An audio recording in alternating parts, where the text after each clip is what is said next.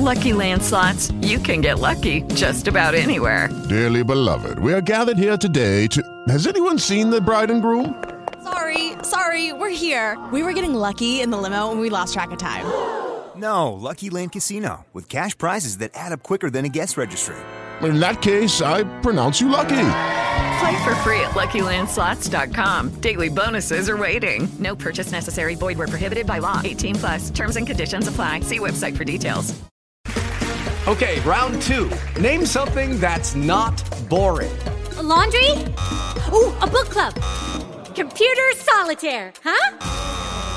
Ah, sorry. We were looking for Chumba Casino. That's right. ChumbaCasino.com has over 100 casino-style games. Join today and play for free for your chance to redeem some serious prizes. ChumbaCasino.com. No purchase necessary. Void where prohibited by law. 18+. Terms and conditions apply. See website for details.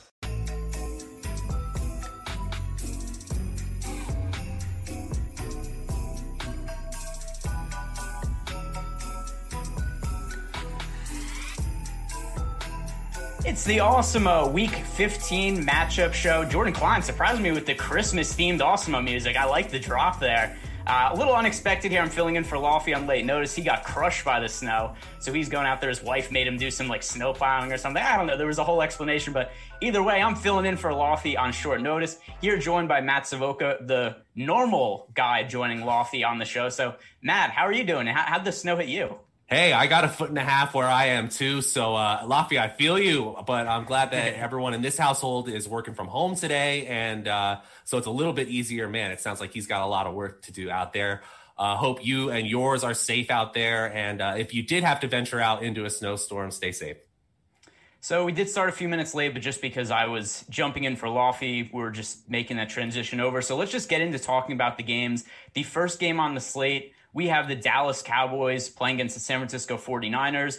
The 49ers actually slight favored in this game, favored by 3 points. I find it really hard to trust either of these teams at this point. Neither of them really brought all that much fantasy potential to the table. You know, Zeke Elliott, who was likely going to be one of the top running backs in the league, it seemed like coming into the season, obviously has not been the case. Let's start with him on the Cowboys side. What are you doing with Zeke here? And is there any point that you think you could see yourself really heavily investing in him in these last few weeks of the season? I mean, there's a little bit of, I guess, value there because you're going to get volume from him. And, he's priced under Amari Cooper at this point. And, at 6,100, if I feel like I'm getting an every down running back, okay, that's fine there. But we're talking about a player who is a name brand at this point, and that's really the only thing he's got going for him. He's 27th among running backs in expected fantasy points, and right inside just the 24th player in fantasy points. Oh, excuse me, 94th. Wow, I got that really wrong. In fantasy points under expected this year. And so just talk about the just such a disappointing year for Zeke Elliott. I don't think he's 100% healthy. And then you're talking about a team in the 49ers who ranked third in the NFL in fantasy points allowed under opponent averages to running backs. So, in my expected projection metrics, he comes graded terribly. Even as the 12th highest running back on the main slate in salary, it's just not exciting. I guess it could be a contrarian play, but into it. I feel you there. I had Zeke in some best balls. We were talking about NBA best balls before the show and NFL. I have to say, I think every player I drafted in the first round of an NFL best ball this year just totally sucked. And Zeke definitely among them because, almost all of them got hurt. Even the obvious picks, like you had the first overall pick, you obviously drafted Christian McCaffrey. He sucked. You had the second overall pick, you probably took Saquon Barkley. He sucked. So there was a lot of minds you had to avoid in best ball drafts. I didn't avoid most of them. So that was definitely the way that went for me. Other guys from the Dallas side of the game, with Andy Dalton at quarterback, it's kind of hard for me to trust too many of the guys in the passing game. The other thing to consider, too, is, we've got 11 games on this slate. We're getting to the point of the season where there's no more bye weeks. So there's a lot of options on the table. I don't necessarily think we need to go to the Dallas side. From the San Francisco side, I'm curious what you think of Brandon Ayuk and the 49ers passing game as a whole, because even though they've taken a little bit of a step back with Nick Mullins at quarterback, the targets have to go somewhere, and it's generally been Ayuk as of late. Deebo Samuel's banged up. So last week, 16 targets for Brandon Ayuk, caught 10 of them for 119 yards. Even with Nick Mullins at quarterback, I like Ayuk quite a bit. How do you feel about him? Yeah, I kind of agree there. So Nick Mullins, not exciting. He basically grades out as an average quarterback in my QB composite metrics, just really an unexciting player at the position. But that's not necessarily terrible if Kyle Shanahan is able to put him in a position to win here. And as you said, the targets have to go somewhere with Deebo banged up and with George Kittle returning to practice, but we're certainly not sure he's going to play at all anytime soon. I'm excited about Brandon Ayuk. I think with all the hype going to Justin Jefferson as the standout first round wide receiver on the Vikings, I think Brandon Ayuk actually went a little bit underappreciated for how well he burst onto the scene. Hyper athletic, still only 17th in wide receiver salary. And we're talking about a team in the Dallas Cowboys who ranked 32nd, dead last in fantasy points allowed over opponent averages to wide receiver ones. So I think Brandon Ayuk's a great call. The Awesemo projections have him inside the top 15 wide receivers. You're just not going to be alone. It looks like he's about 5th in wide receiver ownership this week, but I love the call. Absolutely. Yeah, I think that he's somebody I'd definitely be considering in cash games. I think let's talk about how George Kittle coming back could impact him, because then obviously there's a little bit more targets to go around, at least other people to soak up the targets. If Kittle does end up playing, does that impact how you view Ayuk at all? Of course. I think it's pretty steep if someone as talented and as they use the term in basketball, gravity, someone who just brings so much of the defense to him. It's something where it gets a little bit riskier to play Ayuk at a salary inside the top 20 wide receivers. But again, Dallas is just so terrible to this position. Basically all year long, they've been struggling. And, some of these running backs on the San Francisco team are banged up too. We have no guarantee that Raheem Mostert's going to play this week. And, at this point, all of the short area targets need to be filled by somebody. Deebo Samuel had that role completely filled.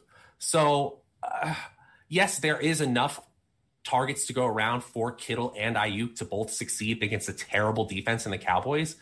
But yeah, it's a lot riskier, especially when you're dealing with a 6,300 wide receiver. There's a lot of risk involved, and you need over 18, 19 points for him to be a value this week on the main slate. All right, next game on the slate is the Seattle Seahawks taking on the Washington football team. Seattle 5-point favorites, Washington underdogs here, total 44.5. One thing of interest here that I think makes the game pretty hard to figure out, Alex Smith, questionable to play. He left with a leg injury. That's obviously always a concern with him. That was during last week. And if he's out, it looks like Dwayne Haskins is going to be the guy again for Washington. So with that in mind, if Haskins takes over as a starting QB again, what would you make of him? Because I really have I feel like he's bad, right? I think we all do, because he was the third string quarterback at one point, lost his job to Alex Smith after coming off the devastating leg injury. So it doesn't seem like they think very highly of Haskins at this point. So with that considered, we haven't seen very much of him. I can't think he's going to be very effective, though. Oh, if Alex Smith sits for this game, then we want no part of the Washington offense. And we remember what it was like in the beginning of the season, where the main problem with the Washington offense was they had these slight moments of efficiency, but they couldn't string it together into touchdowns, into touchdown drives. And that's why my QB composite metrics, Dwayne Haskins graded out as one of the worst starting quarterbacks we've had this entire season.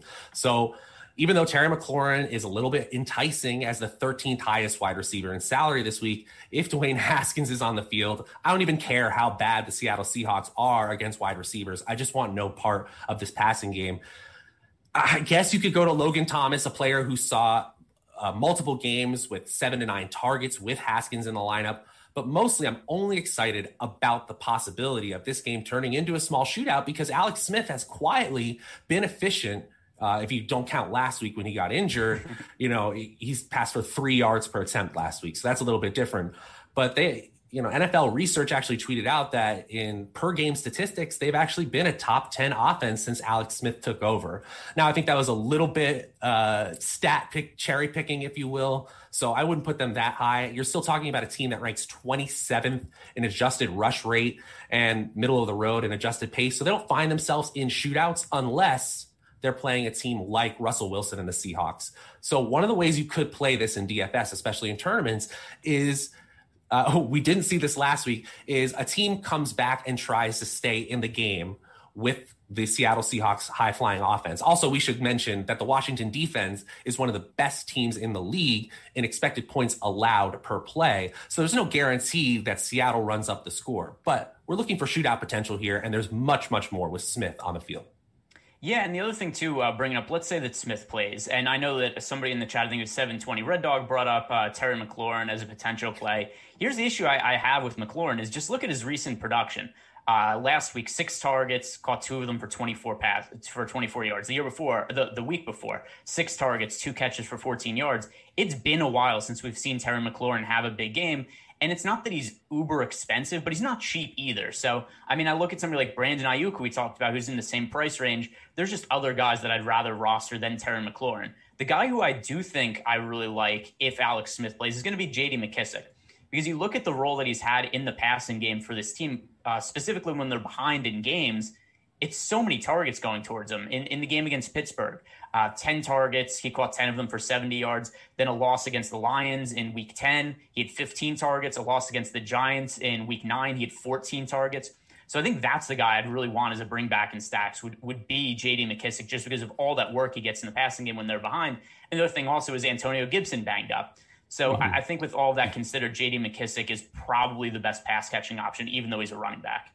I do want to offer a little bit of a counter here where I think J.D. McKissic's role is actually better when Antonio Gibson plays. And I know that's counterintuitive, but we actually have seen him line up in the slot so often that if he's called to backfield duties, I think he actually becomes slightly less valuable. Now, that doesn't mean he couldn't come out in a game where they're down 2 touchdowns and Alex Smith or even Dwayne Haskins is just dumping the ball off over and over and over. And I know people who have watched the shows in previous weeks have heard me talk about the stat quality opportunities, where we take out everything, all the opportunities for running backs except for targets and goal line rushes inside the 10-yard line. And he grades out as a top 5 running back, McKissic does. So that's what you're finding there. Not only is he getting opportunities that are very unique for the running back position, but he actually benefits from the starting running back being in the lineup because he gets used as a slot receiver. They actually had Steven Sims filling in as that slot receiver role. He played full-time snaps last week. We much prefer McKissic in that passing game role, especially at a running back position. The Osmo projections are still really high on him. That's assuming Alex Smith plays right now. Even as the 16th highest salary running back, which is way up from last week, we still see him as a value at 5,700. So I like it a lot. Yeah, I think the only thing, and not that we have to make the entire show about J.D. McKissic, is Antonio Gibson was out in week 13 for all intents and purposes, right? I mean, Antonio Gibson got hurt, what was it, on the first drive of the game, and McKissic still finished with 10 targets. So right. I don't necessarily, I see your point, but I also don't necessarily think that means that we can't get targets out of J.D. McKissic. I really think what's more important than Gibson being in or out is Washington being down in this game, which seems like it's probably going to likely be the case. Although I'm a little surprised how tight the spread is. Yeah, and I think it's a respect to Washington's defense and their front four. PFF has them graded as one of the best defenses in the league, and so do some of my advanced stats that I put out in the data deep dive. They're impressive on defense. All right, and then moving on to the Seattle side of the game. You know, it's funny. We spent so much time at the beginning of the year debating Tyler Lockett week, DK Metcalf week. And you know what we found out as the season went along? There was like 2 Tyler Lockett weeks, and then every other week is a DK Metcalf week. It's been forever since Tyler Lockett's had, you know, a really quality game. And the other thing that's also pretty funny about Lockett is he's one of the overall top fantasy wideouts, but it's based on him having, you know, 2 really good games. Yeah. And beyond that, he just hasn't really been a good fantasy asset this season.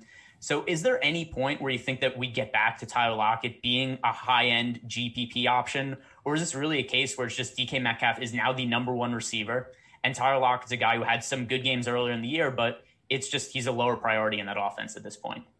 I've also heard some rumblings where Tyler Lockett gets – it's from beat writers around the Seattle Seahawks where they say that once Tyler Lockett isn't 100%, he has trouble separating. He has basically his skill set requires his elite athleticism. And if he doesn't have that because of injuries just being nicked up at the end of the season, he kind of disappears from games. And so I can't really, I'm not a great film watcher in that regard. I can't tell if someone's injured when I'm watching.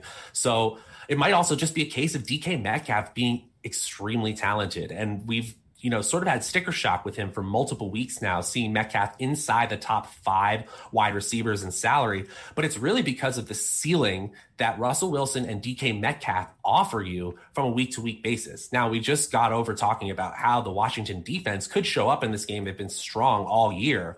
But we're talking about a connection in DK Metcalf and Russell Wilson that sort of rivals the feeling of Matt Stafford and Calvin Johnson back in the day. So I think that is part of it, where we're just getting a stronger connection between Russell Wilson and his emerging number 1 wide receiver.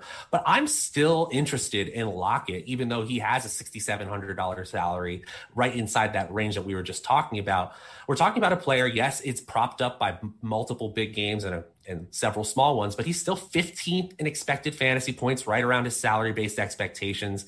And I think it's going to be a fine contrarian play. Actually, I'm seeing now he's going to be over 7% owned. That's 13th among wide receivers. That gets me less excited for him this week, but I'm still a believer in general of Tyler Lockett and his talent, especially on this offense.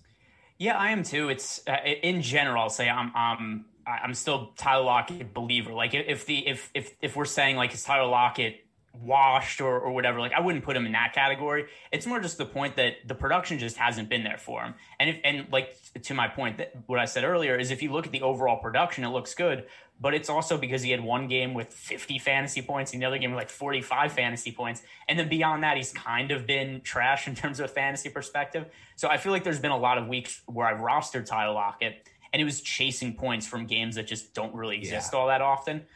So I think that's more the point where I just can't really see myself making an investment in Lockett. And then from the DK Metcalf point, I don't really know that I want to pay all that much for Metcalf. There's other high-end wide receivers that I'd rather roster, and some of them that we'll talk about as the show goes on. How about the Seattle running game? Because this is another spot that's pretty hard to figure out. But Chris Carson, we have seen him get a little bit more work as of late. As per usual, he is on the injury report. It's hard to know what to make of that because I think he's been on the injury report maybe every week so far this season. Yeah. so I don't know how seriously to take that. But you look at his workload in the last couple games against the Jets. 12 carries, 5 targets. Against the Giants, 13 carries, 6 targets. So he's getting more involved than he was a few weeks ago, where he was somebody who was seeing, sub 10 touches per game. So Chris Carson in what could be a somewhat favorable game script if we expect Seattle to win at 6,800, do you think that he's a viable contrarian play? I do. And I think you said it perfectly there, where you're going to play him because you're leveraging off of the rest of the field, especially in tournaments here. The Awesemo projections actually have him just slightly under salary-based expectations. But yeah, I think the ceiling is there, especially if we believe that the Seahawks have a little bit trouble running up the score, but they still win the game against Washington. We want to play running backs in those types of situations fundamentally, and we're not completely breaking the bank at 6,800. He's not the most expensive and not the cheapest running back this week at all. The Washington defense, again, just to bring them up again, they rank 3rd overall in expected points allowed per play defensively, and they are 7th in the league against running back ones and fantasy points allowed under opponent average. So it doesn't look like a great matchup on paper. But again, fundamentally, believing in the Seahawks to win this game or control the pace of the game, I think Carson is a fine contrarian play. I like it a lot. Yeah, the other thing, too, is, we have those comments from Pete Carroll a couple weeks ago where he said, hey, we want to get back to being a running team. It hasn't really been the case so far, but Seattle's also played in, a lot of games that are kind of closer than expected. So I do wonder, is there going to be a point where we just see this team take a significant lead like they did last week against the Jets? And that's one that I think is almost an outlier because it was such a significant lead to where Russell Wilson came out of the game. But I do wonder if we see this team in a game where they're leading by, 10 points or something in the fourth quarter, do we just see them grind out the clock and run the ball more with Chris Carson? That's kind of something I have in the back of my mind because of the comments that were made by Pete Carroll from a couple weeks ago. Yeah, I like that call a lot. And again, I've said it 8 times already on the show, but we're dealing with a defense that is better than the Washington record overall. So their record implies they're not a very good team. And that's true overall, but that defense is really strong. They actually have a positive point differential. It's plus 12 over the course of the year. We don't see that with a 6 and 7 team. I guess they're technically in first place playing for a lot, but yeah, like you said, we really all publicly think that the Seahawks are in a completely different category. And if we think that they control the game, we like their starting running back, especially if he's getting healthier. All right, the next game we have here is the Chicago Bears playing at the Minnesota Vikings. Vikings favored by 3 points, 47-point total. I think where we have to start with this game is on David Montgomery. He was an uber chalk play last week. I was not really on him. I was significantly underweight to the field. I pivoted to some other guys who played decently, like Ronald Jones and Mike Davis, but they weren't quite David Montgomery. But with that said, I mean, I look at David Montgomery this week, coming off a week where, as good as he was last week in terms of an efficiency standpoint, averaged 10.3 yards per carry, first carry of the game, 80-yard touchdown. He ends up finishing the game with, 11 carries? I just had this up and then brought it. Yeah, 11 carries. That's what makes it really hard for me to figure out David Montgomery, because he's a guy who's been very inefficient for basically his entire career until the last 3 weeks. All of a sudden he becomes a chalk play and he's just smashing every week. But I still look at the 11 carries, and it's so hard for me to give him a significant projection. So what do you think his workload is going to look like this week? Yeah, so I usually look at expected fantasy points as a measure of volume, right? Because if they're getting a goal line carry, it's obviously more valuable than just a regular carry from their own 20-yard line. But I also want that to come out in the wash, if you will. Like, I don't want them to get credit for a full touchdown just because they got it on that particular play. So we're talking about a running back now who ranks 7th in expected fantasy points and is 7th in overall salary amongst active running backs this week on the main slate. So we're talking about a player who was fundamentally underpriced based on the volume he was seeing, and now is, in my opinion, somewhat fairly priced. But you're right. If we're seeing a variance in touches like that, and we're seeing the Bears abandon David Montgomery, even in situations where they might not necessarily have to, then there's absolutely more risk involved, especially when you're talking about a top 10 running back in salary. He's 7,000 on the main slate on DraftKings, and that means you need over 20 points to really feel good about him on your lineup. I agreed with you last week. I thought it was points chasey to go back to Montgomery, and now I'm sort of questioning things. We're dealing with a player who, in terms of total yards, he's a top 15 running back this year. So yes, I agree with the perception of him as sort of a plotter who is overdrafted. But now we're talking about a player who's performed over expected. He's almost 2 points per game over expected. That's 11th among running backs. We're not talking about a bad player. We're talking about an efficient running back who I guess has volume concerns more than we thought. So definitely some risk there, but I don't hate it, even at 9% ownership expected this week. Yeah, I don't think I'm going to be on him. And there's a couple of reasons. Number one, it's the price has gotten up there. The 11 carries, we've seen him get exactly 11 carries in 2 of the last 3 weeks. And they were both games where he was crushing in terms of yards per carry. Week 12 against the Packers, 9.4 yards per carry, 11 carries. Then last week against the Texans, and maybe that's part of the game script too. They were up by so many points that maybe they just didn't want to run Montgomery into the ground, but still over 10 yards per carry and only 11 rushing attempts. I'm just a little concerned there that if he only gets 11 rushing attempts, and don't forget too, this is a guy who's been massively inefficient his entire career until 3 weeks ago. He was under 4.5 yards per carry in, I think it was 6 consecutive games before 3 weeks ago.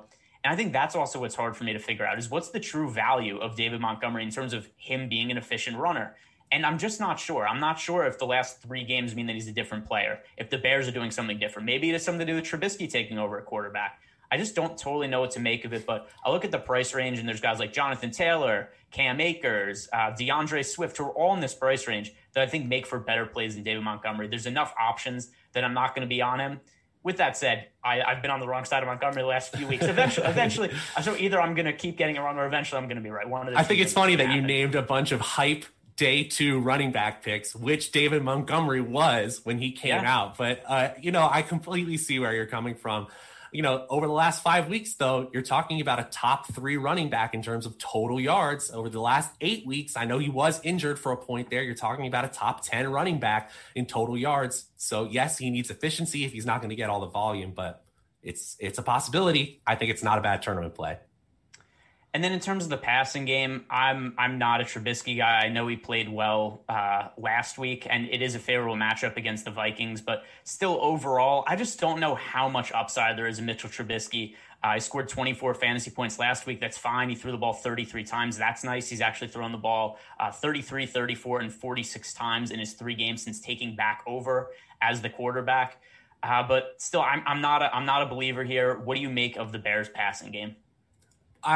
I think Allen Robinson has proved at this point that he can overcome terrible situations at this point. So we always can see if we can fit Allen Robinson into our lineups, especially when he's outside the top 5 wide receivers in salary. 7,400 means you're going to need a 22-point game from him on DraftKings, but it's certainly a possibility. Now, Minnesota has cleaned up their secondary a little bit since the beginning of the season. They now rank 20th expected points allowed per play defensively. You know, that's not terrible, but it's certainly not great. This was a defense in Minnesota that we were picking on a lot to begin the year, but this is different. This is Allen Robinson. This is a player who has been top 10 in expected fantasy points all year long. And if you just want stability, especially in something like cash games or a small field tournament, I think Allen Robinson is great, even if you don't really believe in Mitchell Trubisky, because the matchup is fine and you're probably going to need to score points to keep up with the Vikings in this game. So again, it's not the most exciting play, but the Awesemo projections have him ahead of salary-based expectations. That always perks my ears up. And Allen Robinson's a super talented player. Never hate having him in my lineup. Yeah, I could get behind Allen Robinson. And just for point, I was looking this up as you were talking. This is the list of quarterbacks that have thrown a past Allen Robinson in the NFL. It is Nick Foles, Mitch Trubisky, Blake Bortles, Chase Daniel, Chad Henne, and Brian Walters, who was like a 5th wide receiver for the Jaguars at one point. That's it. So I always wonder, some of these players get just stuck in crappy situations. What would we think of Allen Robinson if he actually ever had a good quarterback throwing to him? And I know this isn't an original thought. A million people have brought this up, but I mean, there's a case to be made that Allen Robinson would be thought of as one of the better wide receivers in the NFL had he had, even an above average quarterback playing with him at some points. Hey guys, it is Ryan. I'm not sure if you know this about me, but I'm a bit of a fun fanatic when I can. I like to work, but I like fun too. It's a thing. And now the truth is out there. I can tell you about my favorite place to have fun. Chumba Casino. They have hundreds of social casino style games to choose from with new games released each week. You can play for free anytime, anywhere. And each day brings a new chance to collect daily bonuses. So join me in the fun. Sign up now at ChumbaCasino.com. No purchase necessary. VGW. Void where prohibited by law. See terms and conditions. 18+. It is Ryan here, and I have a question for you. What do you do when you win?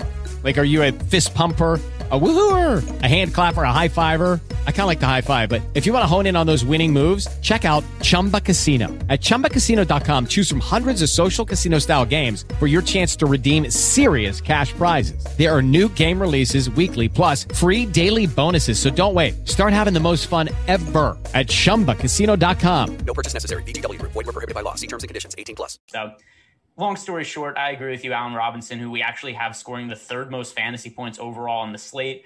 Favorable matchup against the Vikings. And despite all these bad quarterbacks coming in and throwing to him at different points, he's been pretty good from a fantasy standpoint this year. I was coming off a game where he had 13 targets, 9 catches, 123 yards and a touchdown.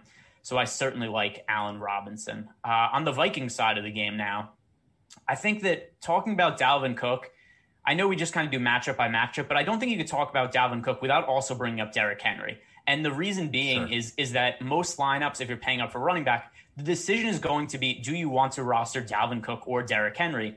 Now, initially, when I looked at projections yesterday, I was a big Dalvin Cook guy for the week. The reason being is that Dalvin Cook was projected for 5% ownership and Derrick Henry is projected for over 20% ownership. And now we've gotten to a point where it's pretty equal. Both of them are projected for about the same ownership. So with that considered, let's just talk about Dalvin Cook versus Derrick Henry. If you could only roster one of them this week, who are you clicking on? I'm clicking on Derrick Henry. I don't believe that Detroit, even if there's an argument that in the NFL, you really just can't tank because you need to play to win at all times, especially with the injury rate. But this is such a banged up defense, and we'll get to them at a different point during the show, but it's really a no-brainer for me. Detroit's rush defense is just abysmal. And, you just heard how confident I am. So maybe if that's a general feeling amongst a lot of fantasy gamers this week, then Dalvin Cook becomes an interesting, I'm not playing Derrick Henry play. But if it's one or the other, for me, it's Henry all the way. Yeah, and it sucks too when information changes during the week, because I published an article 24 hours ago and I made the case for rostering Dalvin Cook because he was so much lower owned than Derrick Henry, and that's just not the case anymore. So now we're kind of getting at a point of who do we think is going to score more fantasy points between the two when the ownership's the same, and that's when I start to lean back towards Derrick Henry. And that's kind of one of those weird things where that's where I weigh ownership a lot when I'm building my lineups on Sunday morning and I'm trying to figure out, all right, this player is going to be X% owned, what are their odds of making it into an optimal or first place lineup. And to me, I just thought that Derrick Henry was not 4 times more likely to be in the winning lineup than Dalvin Cook. And now that becomes and now that becomes a moot point because they have the same ownership. So now we're looking at it where it's just who's going to score more fantasy points. And I agree with you. It's going to be Derrick Henry for me.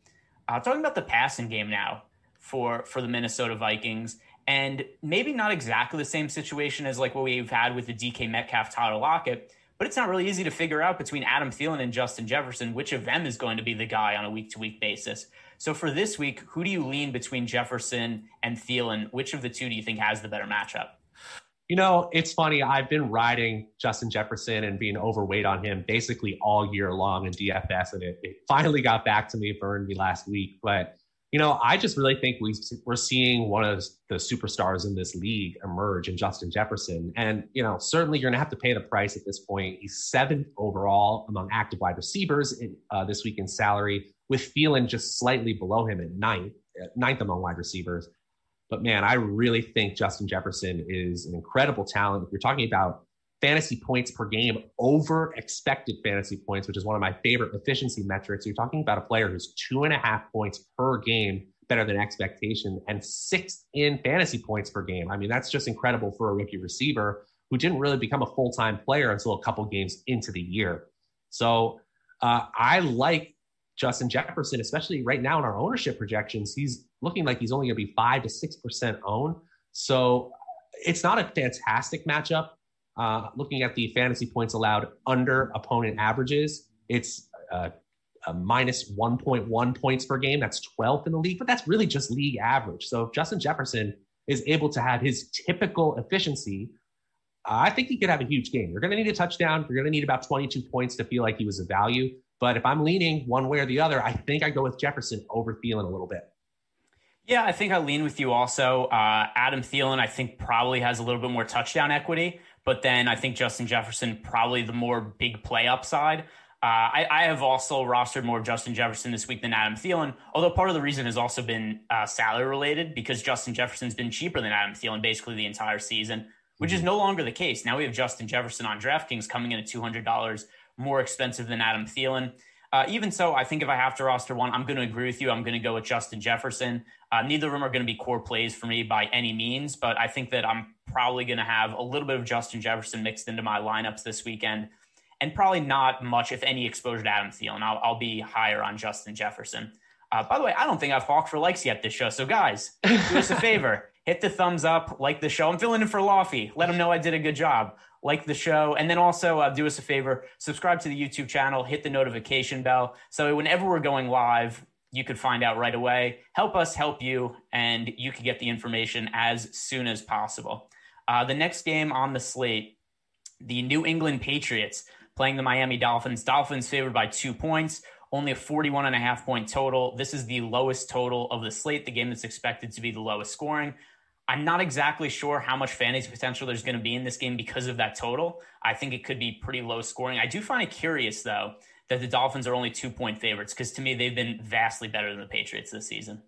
Yeah, well said. And in my matchups column, which I'm revamping a little bit, I talked about it a little bit last week, but I'm adding a ton of data analysis there, but also some writing and some synthesis there. And that's exactly what I noticed. The first section of every matchups column talks about the expected passing and expected pace. And that's a big problem here if you're trying to look for shootout probabilities. Of course, the Patriots number 1 in adjusted rush rate this season and number 26 in adjusted pace of play. So they're incredibly slow and they're incredibly run heavy. So what that means is that there's less plays and less explosive plays in most games with the Patriots involved. Now, with the Dolphins, it's slightly better. Not really. They're 25th in adjusted rush rate, which means they're passing more than league average, but they're 25th in adjusted pace. They would prefer to slow the game down for their rookie quarterback and basically not make him run a lot of plays so that he doesn't have to make mistakes. I don't think Tua Tagovailoa is getting enough credit for his quality of play. I know the production hasn't been impressive, and they've certainly had situations where they've been able to lean on the run game and winning situations. But I thought it was impressive that the Dolphins were able to keep pace with the Chiefs and make that a game last week.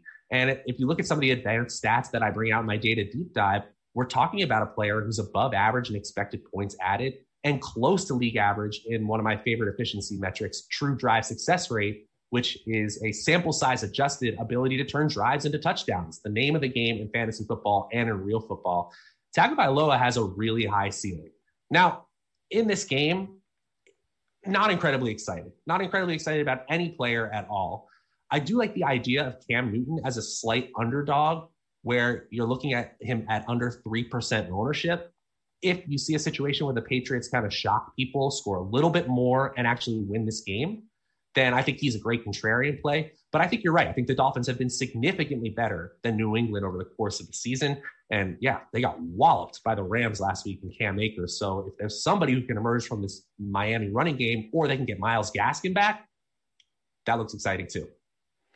Yeah, I'm going to talk about one guy from the Patriots side of the game because Jacoby Myers is a guy who I've fallen into that trap a little bit over the last couple weeks. I know I'm not alone. He's been chalk quite a bit over the last month and has basically not been good in any of those games. But with that said, the Patriots, a slight underdog, figure they're going to probably have to throw. And the targets are kind of there for Myers. I mean, the last 3 games, 5 targets, 6 targets, 6 targets. There's also been a massive drop in his salary on DraftKings. He's now $4,600. This is a guy who was, what was his price tag a few weeks ago? Yeah, it was up to $5,500. So we're looking at a $900 price drop in salary. If I have to roster one guy from this game, and this is a game that I'm overall not going to be on, I don't mind having Jacoby Myers thrown into the mix. I actually think our projections right now have him as the second overall best wide receiver on a points per dollar basis on DraftKings. Do you agree with that? Or do you think that the Jacoby Myers of like week 9 against the Jets is a player who's just a flash in the pan that doesn't exist anymore?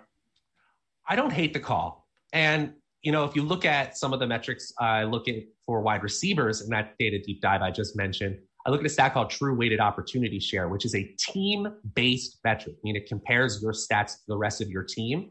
And Jacoby Myers really, really pops compared to the rest of the NFL. But again, we need to contextualize that for this Patriots offense. He's top 3 in that stat, but on one of the least pass-happy offenses we've seen in a long, long time.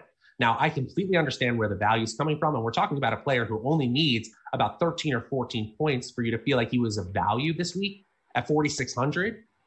But again, I really don't necessarily like believing in a passing game that I just they don't pass enough. So yes, it's possible, but I do feel like we need efficiency and or a touchdown here. We're certainly not going to get enough volume to feel really good about Myers.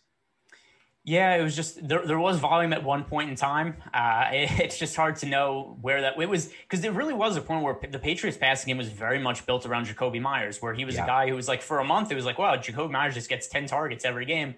And then all of a sudden they just fell off a cliff and never came back. It was that game where Jacoby Myers was, I want to say like 20+% owned. He ended up doing nothing. And then Damiere Byrd basically just took over the Jacoby Myers role and had like 10 targets and scored 1 million points and ended up winning GPPs that week.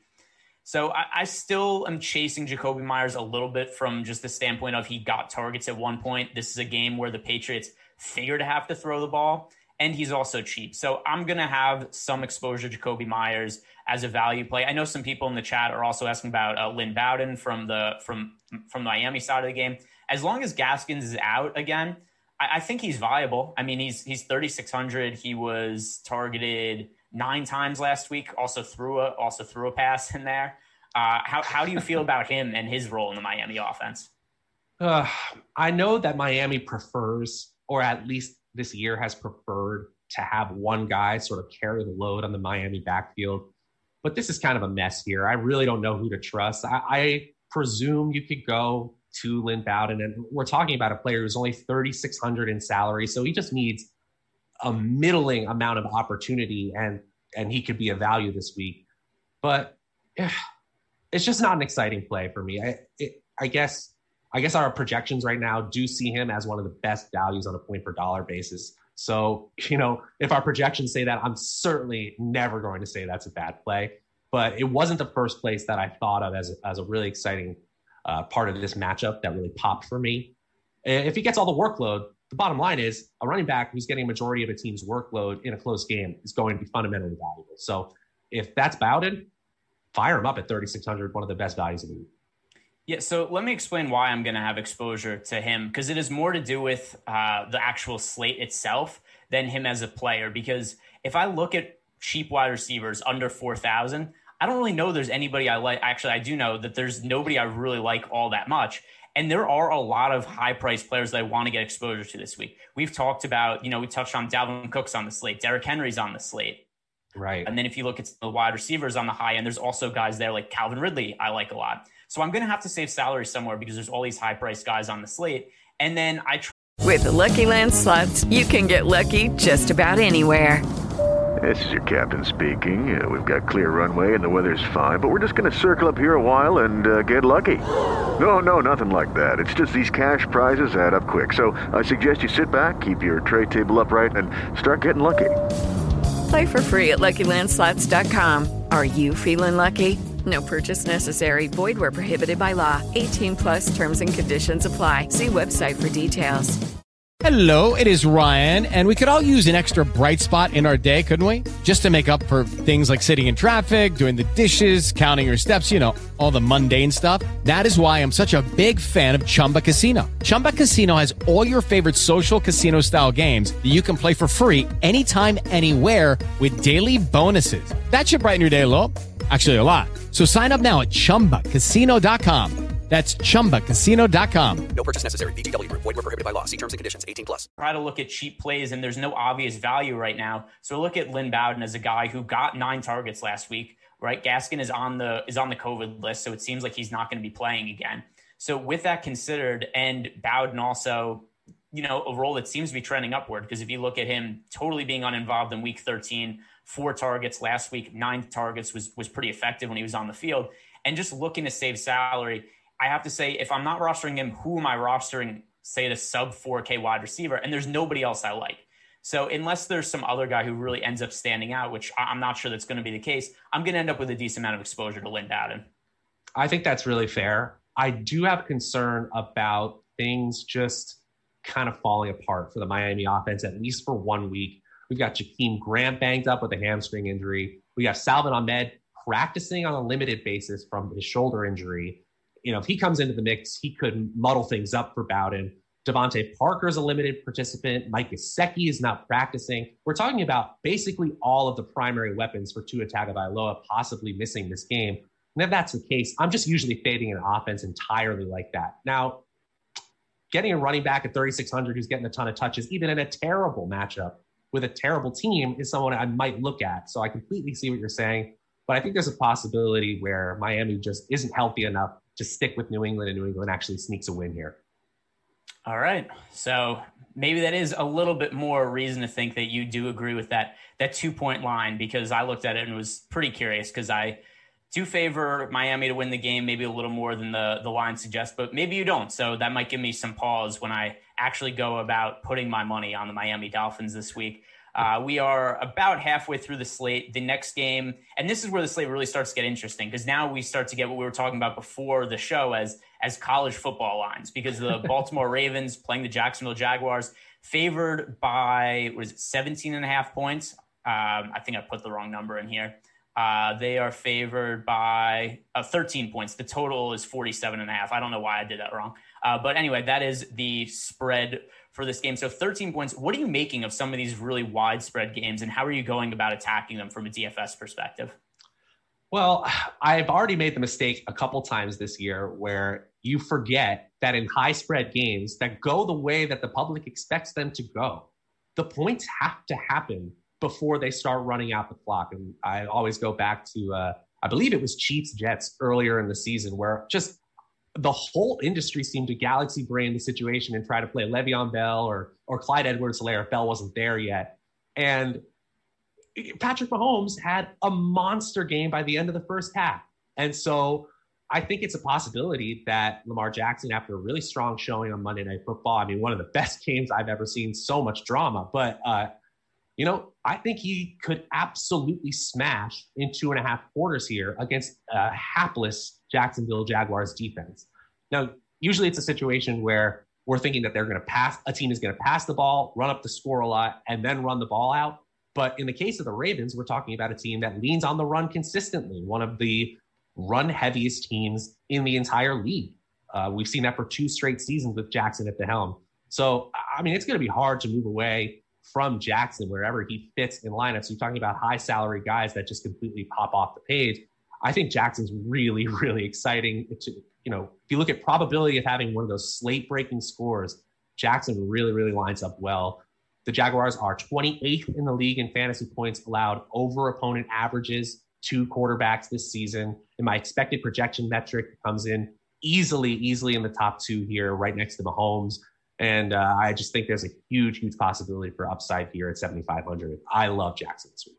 Yeah, and you're not alone. He is the only quarterback picking up double-digit ownership right now. So I do think this, if you're paying up for a quarterback in cash games, I think you want it to be Lamar Jackson.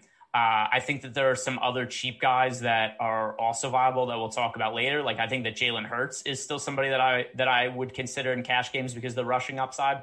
But if you are rostering an expensive quarterback in cash games this week, I think it's Lamar Jackson. There's not even another quarterback that I would make a case for. The spread is maybe a little bit of a concern, but then you have to figure how are they going to get up? And I think that probably has to be from Lamar Jackson. And it's going to be with him running the ball. Basically, all his wide receivers are either out or bad at football, and or some of them both, because I think there's all kinds of questions about how effective Hollywood Brown actually is, and he was just placed on the COVID list yesterday. So it's going to be a game where we probably have to see Lamar Jackson run a lot, and it's something we've seen him do more as of late, because after he kind of got into a middle part of the season where he didn't run the ball all that much, 9 carries, 124 yards, and a pair of touchdowns last week. 13 carries, 13, 11, 13, 16. He's been a guy pretty consistently running the ball a lot. And on the kind of efficiency he has, I think that is definitely the guy to pay up for in cash games. Would you agree with that? If you were rostering one QB, say over the price tag of 6,500 in cash, would you go with Lamar Jackson? I guess the only other guy you'd consider would be Patrick Mahomes.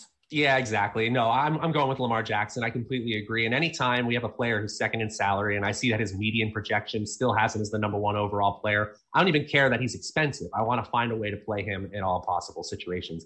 And I do want to say also in my data deep dive, keep bringing it up, but I think that Gardner Minshew gives the Jaguars the best opportunity, I won't say to win, but to stay in this game. Minshew's stats in the advanced metrics categories really grade out much, much better than Mike Glennon and Jake Luton. I'm not going to say here that Minshew is an above average quarterback, but he is competent enough to keep them in the game. I'm not running out and betting on the Jaguars against this giant spread here, but I don't think it's the worst situation. And I tell you what, I don't even care what the game flow is. I'm still looking to get James Robinson in my lineups on this other side of the ball, because all he's done is produce in situations where he shouldn't, if we just fundamentally want running backs in winning situations, because all they do is lose in Jacksonville. So I'm completely fine playing running games on both sides. I really don't like to play running backs from dueling sides of the ball in the same matchup in the main slate. So I think a great way to run back a Lamar Jackson skinny stack or just Jackson naked is with James Robinson. If you want to attack this game, I think there's a little bit more scoring than the Vegas line implies. Yeah, I don't mind. I don't mind Robinson from this standpoint. I understand that he's expensive, but and the 7,100 price tag. But here's where he makes sense. I'm not going to play him by himself. I'm not going to just have James Robinson lineups where he's not, with Lamar Jackson or on an island by himself. But for game stacks, you look at the Jacksonville side of the game, and you have to figure out, if I'm stacking this game, who do I run it back with Lamar Jackson with? And I'm not sure there's anybody that I want it to be other than James Robinson, because he's so game script independent. So if they're ahead, they're going to be running the ball with James Robinson. They're probably not going to be ahead in this game. So that's not really a concern. But if they're behind, they're going to be throwing the ball to him. You look at his targets over the last few weeks, 4 targets, 6 targets, 6 targets. So he's a guy who's probably going to get, 4 to 6 targets in a game where they're trailing. So he's going to be on the field no matter what the situation is. And all my lineups in GPP, I basically only make game stacks.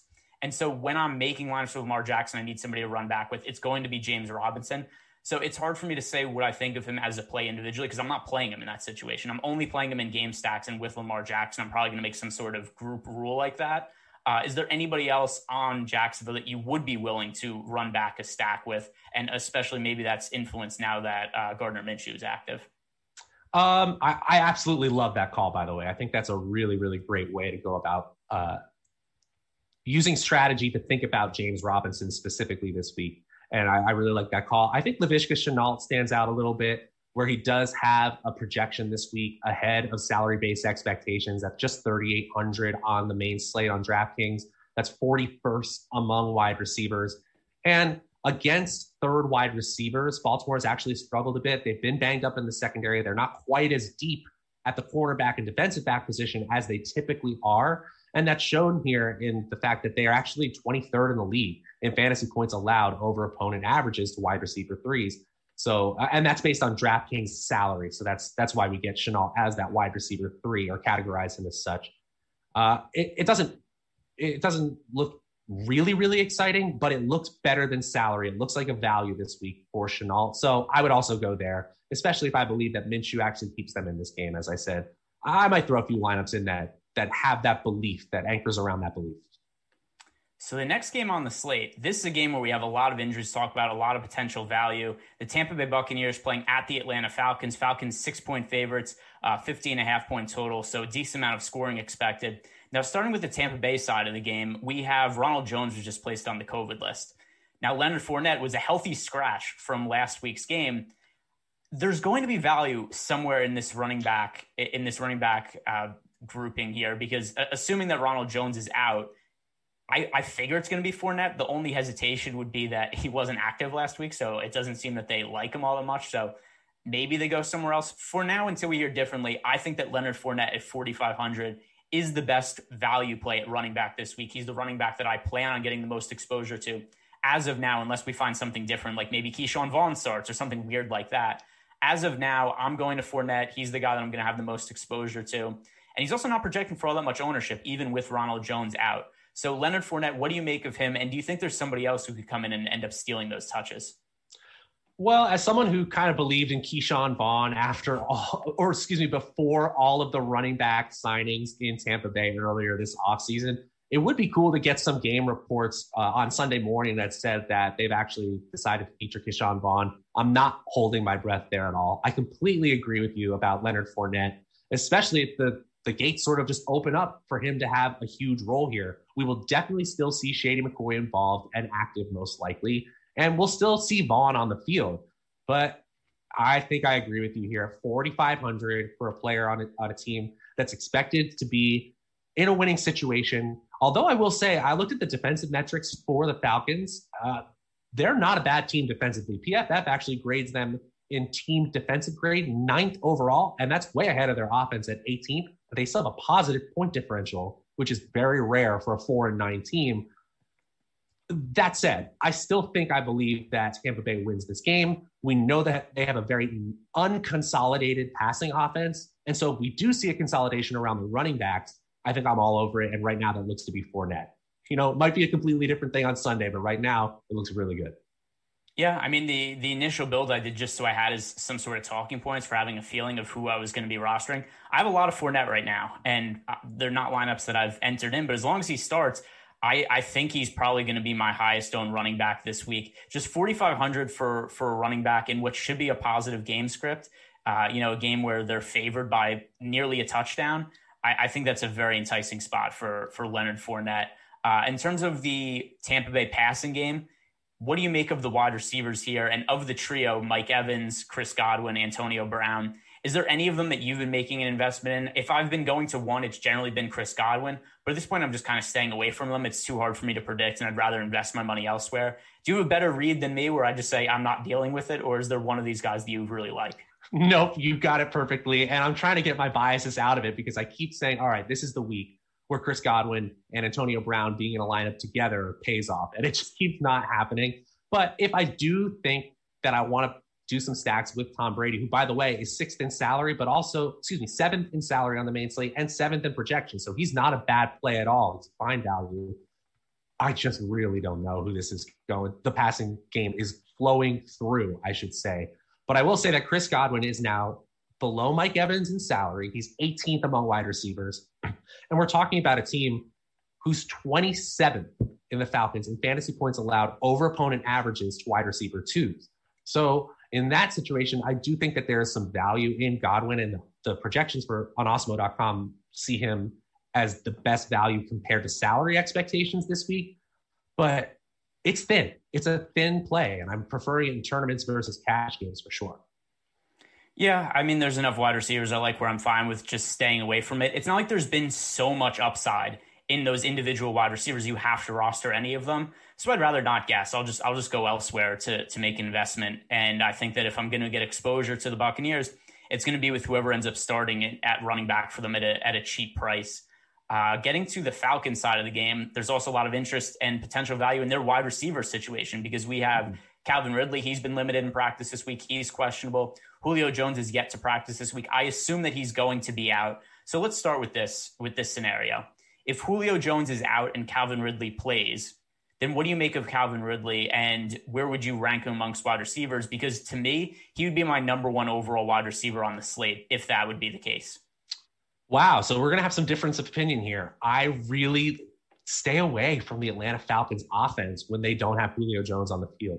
Maybe this is a little bit of my biases about Calvin Ridley. And he certainly had a point of the year where he was the number one overall receiver. And so we know that he has a number one overall wide receiver on the slate upside. So I'm not going to disagree with you there. If you just look at the points per game splits, the yards per game splits with Matt Ryan, with Julio Jones off the field over the last 2 years, it's a stark difference. And as I was mentioning before, if you look at the PFF grades, it's the offense that's holding this team down this year. We did see a blow-up game from Calvin Ridley last week, and Russell Gage was a solid value play too. So I completely understand we're dealing with a first-round talent. We're talking about a first-round talent in Ridley who, again, has huge upside. I just don't see it as a great call this week against a Tampa Bay defense that has been strong against the opposing pass games all year long. Yeah, well, I mean, they were better against the pass earlier in the season, and they've become more of a funnel defense as of late, where they're really good against the run and teams have to throw against them. And then we have to consider, even though I accidentally gave Jordan bad information and put the run sheet in wrong, where I listed the wrong team as the favorite, the Buccaneers are favored by nearly a touchdown this game. So with that considered, we're going to have the Falcons probably looking to throw the ball a lot in this game against the defense that we've generally seen funnel the ball towards the pass. And then we've got Julio Jones, I'm assuming, out as of now, and Calvin Ridley's targets the last few games, 9 targets, 10 targets, 12 targets. And then last week without Julio Jones, that was 12 targets for 8 receptions, 124 yards and a touchdown. I just think that there's so much upside there in Ridley that he's going to be the high-priced wide receiver that I want to hitch my wagon to. And if you look at the ownership right now, it's pretty flat at the top. We've got Hopkins, Ridley, Tyreek Hill. These guys are all coming in at about the same ownership. And then I'm just saying, like, all right, who is the one guy that I'm most confident in? And it's going to be Calvin Ridley without Julio Jones because I think he's going to pick up more targets. Now, with that said, Calvin Ridley is also questionable right now. So we have to talk about the scenario. What happens if Calvin Ridley and Julio Jones are both out? Then who becomes the value play? To me, in that situation, we have Russell Gage becoming one of the top overall value plays on the slate. Like you said, he played pretty well last week. He's at a cheap price. And if you're going to get targets from him, you know, in the 8 to 10 range at a sub 5K salary, he would be somebody that I definitely want to build around. So is there any other cheap wide receivers that stand out to you in the case that Calvin Ridley and Julio Jones are both out? Oh, well, I guess we'll start talking about Brandon Powell or Alamani Zaccheaus again. And or he actually might still be injured. I know he left with injury earlier, a couple weeks ago, actually. But I actually think that if we see a situation where the top 2 wideouts for Matt Ryan this year are not in the game, I'm just not playing the Falcons. And I might have some Buccaneers onslaught rosters, but I would just have no interest, to be honest. Yeah. And how about like Zaccheaus or any of those guys? I mean, we've seen him step up. And the other thing that's weird about him is he's oddly had big games when nobody was expecting it. And there's been spots where he was actually chalk and didn't do anything. Right. So any of these peripheral wideouts that you'd think would warrant exposure to? Yeah, I guess in that scenario, Russell Gage as the 26th wide receiver in salary would be fine. And if you're talking about fantasy points allowed over opponent averages, the Buccaneers, as you said, have actually struggled over the last 5 weeks. They're 25th against wide receiver 1s and 19th against wide receiver 2s. So if you're looking at 8 to 10 targets on a team that struggles against primary and secondary wide receivers, I do see the value there. I completely get where you're coming from. But it might also be a situation, especially let's talk about the scenario where Jones doesn't play, but Ridley does, we're talking about a player who's probably going to be top 2 in ownership. So I might take a stand and just say he's the fade of the week for me. Okay, well, we're going to be on different sides of that then. One of us will be right, one of us will be wrong, or maybe somewhere in the middle, we'll just kind of play okay, and it'll be, all right, I'm kind of happy I rostered him. You're okay with having not rostered him.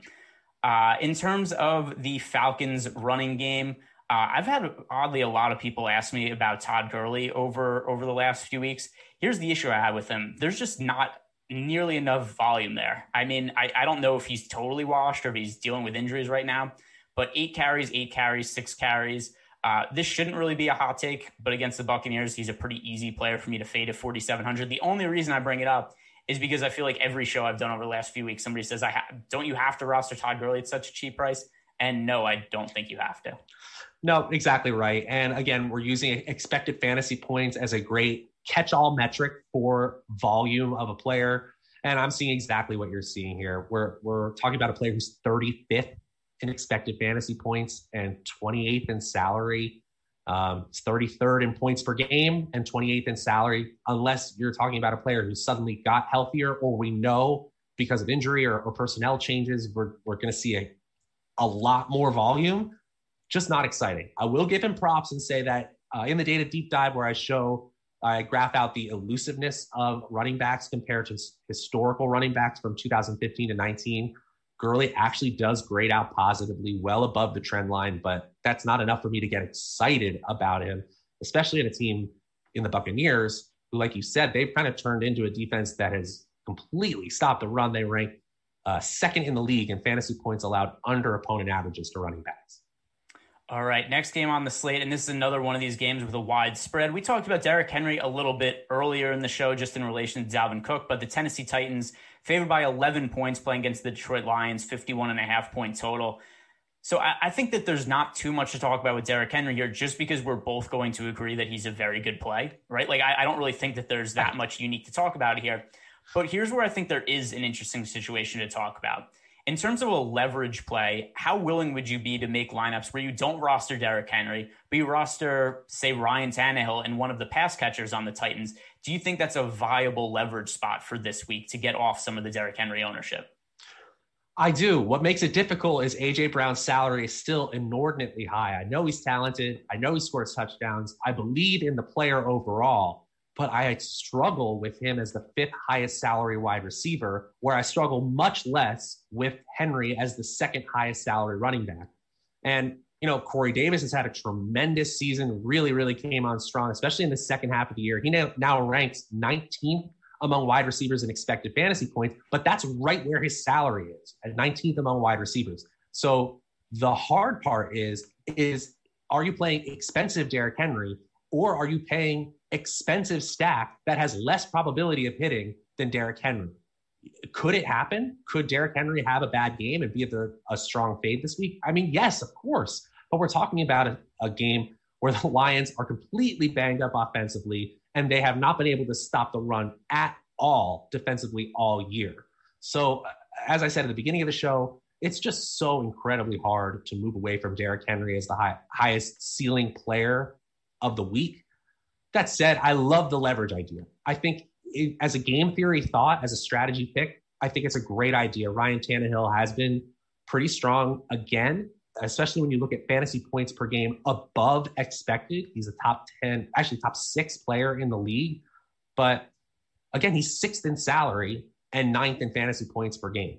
So it's a middle of the road matchup defensively for him. It's not as exciting as Derrick Henry against the Lions. That's the bottom line. It's a game theory play for me to do the passing stack only. All right, so Derrick Henry, play him in cash games. For GPP, though, here's a stack I actually like. It's going to be Ryan Tannehill to Jonnu Smith. And we look at the price tag on Jonnu Smith, $3,700. I looked at Corey Davis, and like you said, $5,800 I think is about a fair price tag for him. But here's a couple reasons why I think the Jonnu Smith play works as leverage against Derrick Henry stacked with Ryan Tannehill. For one, Jonnu Smith is a guy who could get targets in the red zone.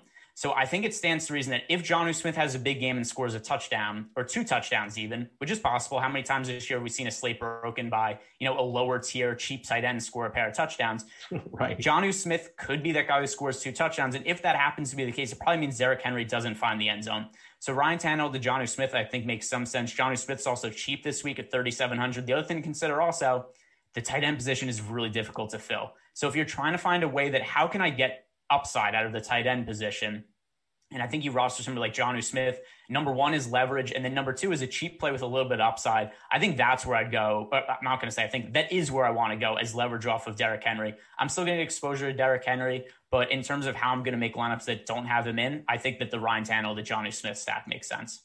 I love that call. And yes, there's downside there. It's a 3,700 salary running back, or excuse me, tight end. There's a lot that could go wrong there. But, we're talking about a player in Jonnu Smith who's 3rd at the position in touchdowns per game. And I know he doesn't have the volume that some of these other high-end tight ends do, like Darren Waller, Travis Kelce. We're not putting him in that category. But name of the game, low-price tight ends, all we want is a touchdown. And that's what he's been doing this year. So I think that's a great call, even as the 9th highest salary tight end this week. Yeah, and I think the other thing, too, that I made a point to is just look at the tight end position. And Travis Kelce, if you want to pay up for Travis Kelce, that makes a whole lot of sense. But he's $8,000. That is so expensive for a tight end. And then you start to look down the rest of the tight ends there. We don't have Darren Waller on this slate. We don't have, George Kittle in all likelihood. It looks like he's not going to play. So then you have the next highest priced tight end, and the guy we have the next highest exposure to is Mark Andrews. And Mark Andrews has been crazy inconsistent this year because Lamar Jackson doesn't throw the ball that much. Right. So I'm just thinking of what tight ends do I really want to roster other than Travis Kelce? And the answer is none of them. So that's where then I start to look at like Jonnu Smith, just where it kind of makes sense because it's a position where I don't know who I want to roster there. And there's reason to think that if he plays well, it takes away from one of the higher owned players on the slate. But the tight end position is thin this week. It's thin difficult. Every week. Yeah. Just just try not to rage when Anthony Perkser, Michael Pruitt, or Jeff Swaim score, because the Titans love to use their auxiliary big men in the red zone. And I hope you're right with Smith. I think that's a great call, but I've seen some weeks where the 3rd tight end is scoring for the Titans. They do some wacky things down the red zone. Yeah, and sometimes it's all fumble recoveries because I'm pretty sure that was I'm pretty sure that was Pruitt who had a touchdown a couple weeks ago where he recovered an AJ Brown fumble on the 1 yard line and jumped on it in the end zone. So yeah, it's going to be a tough position. I've been calling the tight end spot a lot this year, the spray and pray position, where I'll just cap ownership at like 10% for a lot of players, and it's just I get a bunch of spread out exposure. I don't want to get too far ahead, but somebody in the chat said that you have to roster Travis Kelce this week. I've had Kelce as my highest tight end more often than not this year. The only issue I have with him is the $8,000 salary. So think about the opportunity cost of rostering Travis Kelce this week. And we'll talk about him a little bit more when we get into the Chiefs game, but I think it's relevant just because he came up in the chat and I was talking about Jonnu Smith.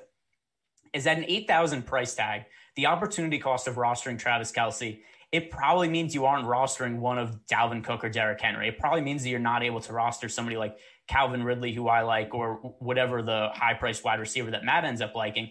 And you have to ask yourself, is Travis Kelce the most likely player to end up in the optimal lineup over the $8,000 price tag?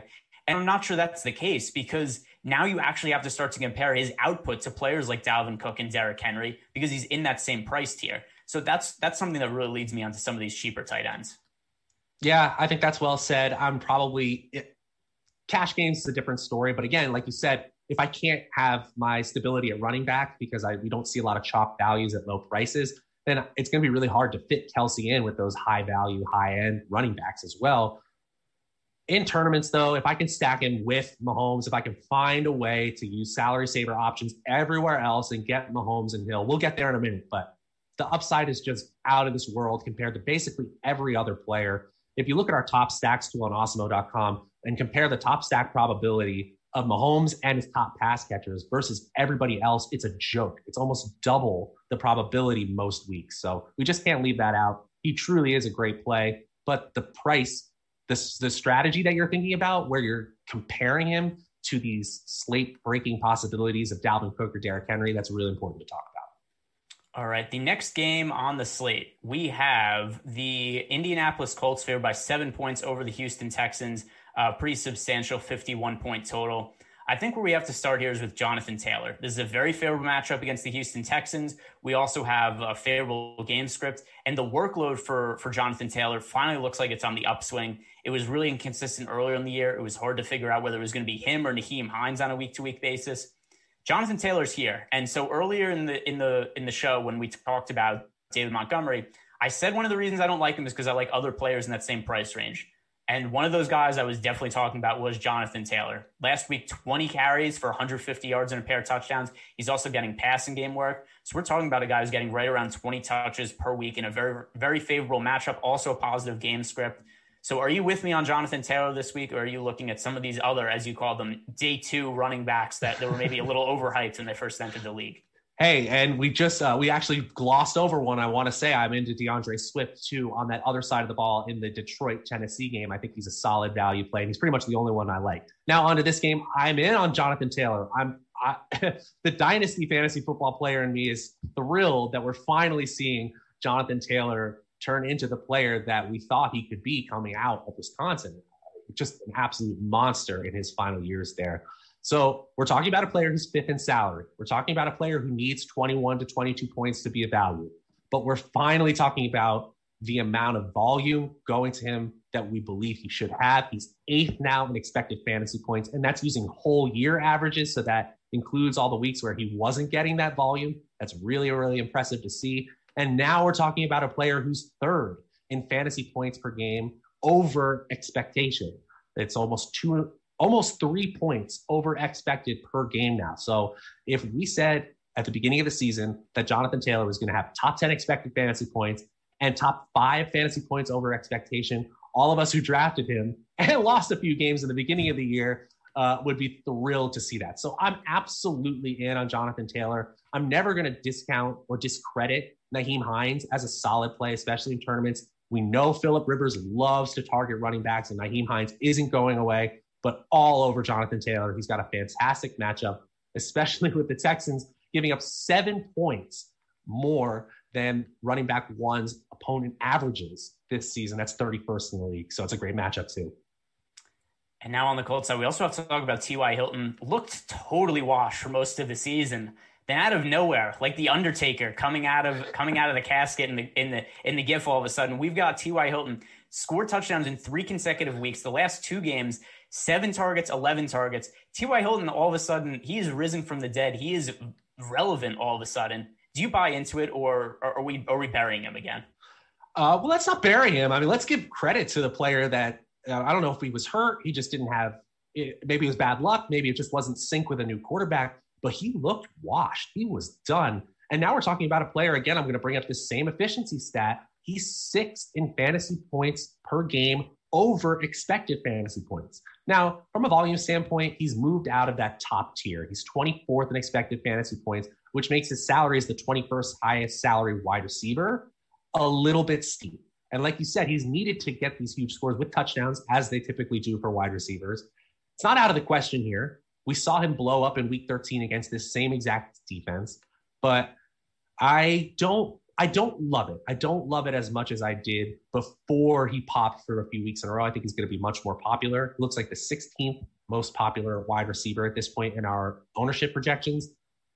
At 5,500, I don't hate it. I don't love it. He just is. There are more exciting plays for me at the wide receiver position. I'll say that.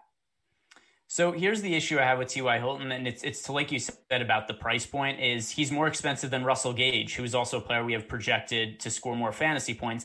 And also, like I said, there's a bunch of guys who I like that are expensive this week, which is a point I have to keep going to, because a lot of my lineups are going to end up being stars and scrubs builds.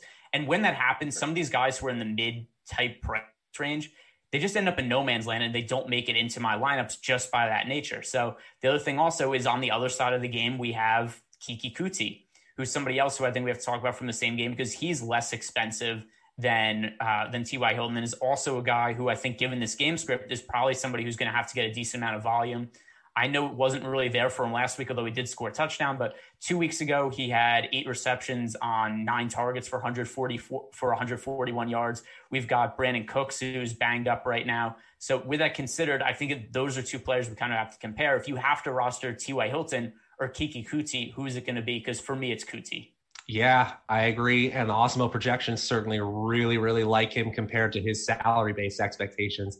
And we've seen, if you watch press conferences, even before Will Fuller was suspended for the remainder of the season, Deshaun Watson loves Kiki Kuti, and he really believes in the talent. And he's talked about multiple times at press conferences.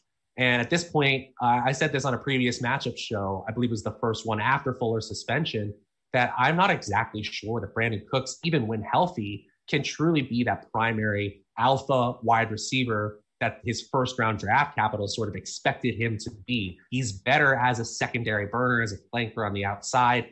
And that means they're going to need somebody over the middle to just be that chain mover for Houston over the course of the season. And Will Fuller was doing everything for this passing game. So I think Kiki Kuti could have a monster finish to the season. It's not a fantastic matchup. The Colts are a strong defense. It looks like they're top 12 against top wide receivers in fantasy points allowed under expectation. So it's not a perfect matchup, but if you think that the volume, if you're going to be Deshaun Watson's primary wide receiver and Deshaun Watson is expected to keep the game close, I'm all in. I'm just completely fine. You're not going to be alone, but it looks like just 6% ownership. That's 18th among wide receivers. It's not even that popular. I love that call.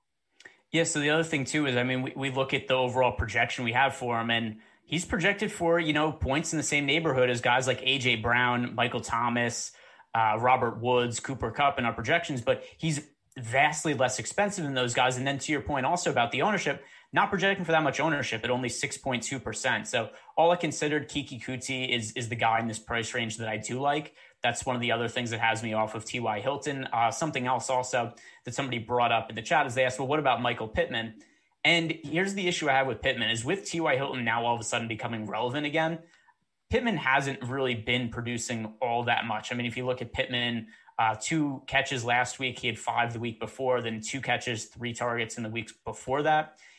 He had a brief period of time where it looked like he was going to break out. I don't really think that's happening right now. There's so many other guys on the Colts that I like more than Michael Pittman. Do you feel differently, or are you off of Pittman also? I think there is some upside in Pittman. If you look at his opportunity totals from week 10 on, 9 targets, 3 targets, 9 targets, 5 targets, 6 targets. So yes, you're seeing some variance there. And if you look at overall expected fantasy points per game, he's still outside the top 40 wide receivers. The other problem here, and we've seen this issue from Phillip Rivers basically all season, it's not really a problem, but it is for fantasy players, is they have a very non-consolidated passing game compared to the rest of the league. They actually rank dead last. If you look at the weighted opportunity of their top 2 wide receivers and then add that up and compare that to the rest of the league, they're dead last. And if you take their top 3 wide receivers in weighted opportunity, they're dead last again. So that means that we don't have a lot of certainty about where this volume is going, and that's showing up in Pittman's target totals. So could it be a Pittman week against the Houston defense that has struggled basically all year? And one thing I will say is that one of the reasons that T.Y. Hilton went off in this matchup in week 13 is that they lined up Vernon Hargreaves in man coverage against Hilton, and Hilton just burned him over and over and over again. We have no guarantee that the Texans will make that mistake again. And that could mean that Pittman has some contrarian upside here. He doesn't pop off the page, but the matchup is good. And if he gets the volume, his wide receiver 25 salary could absolutely pay off.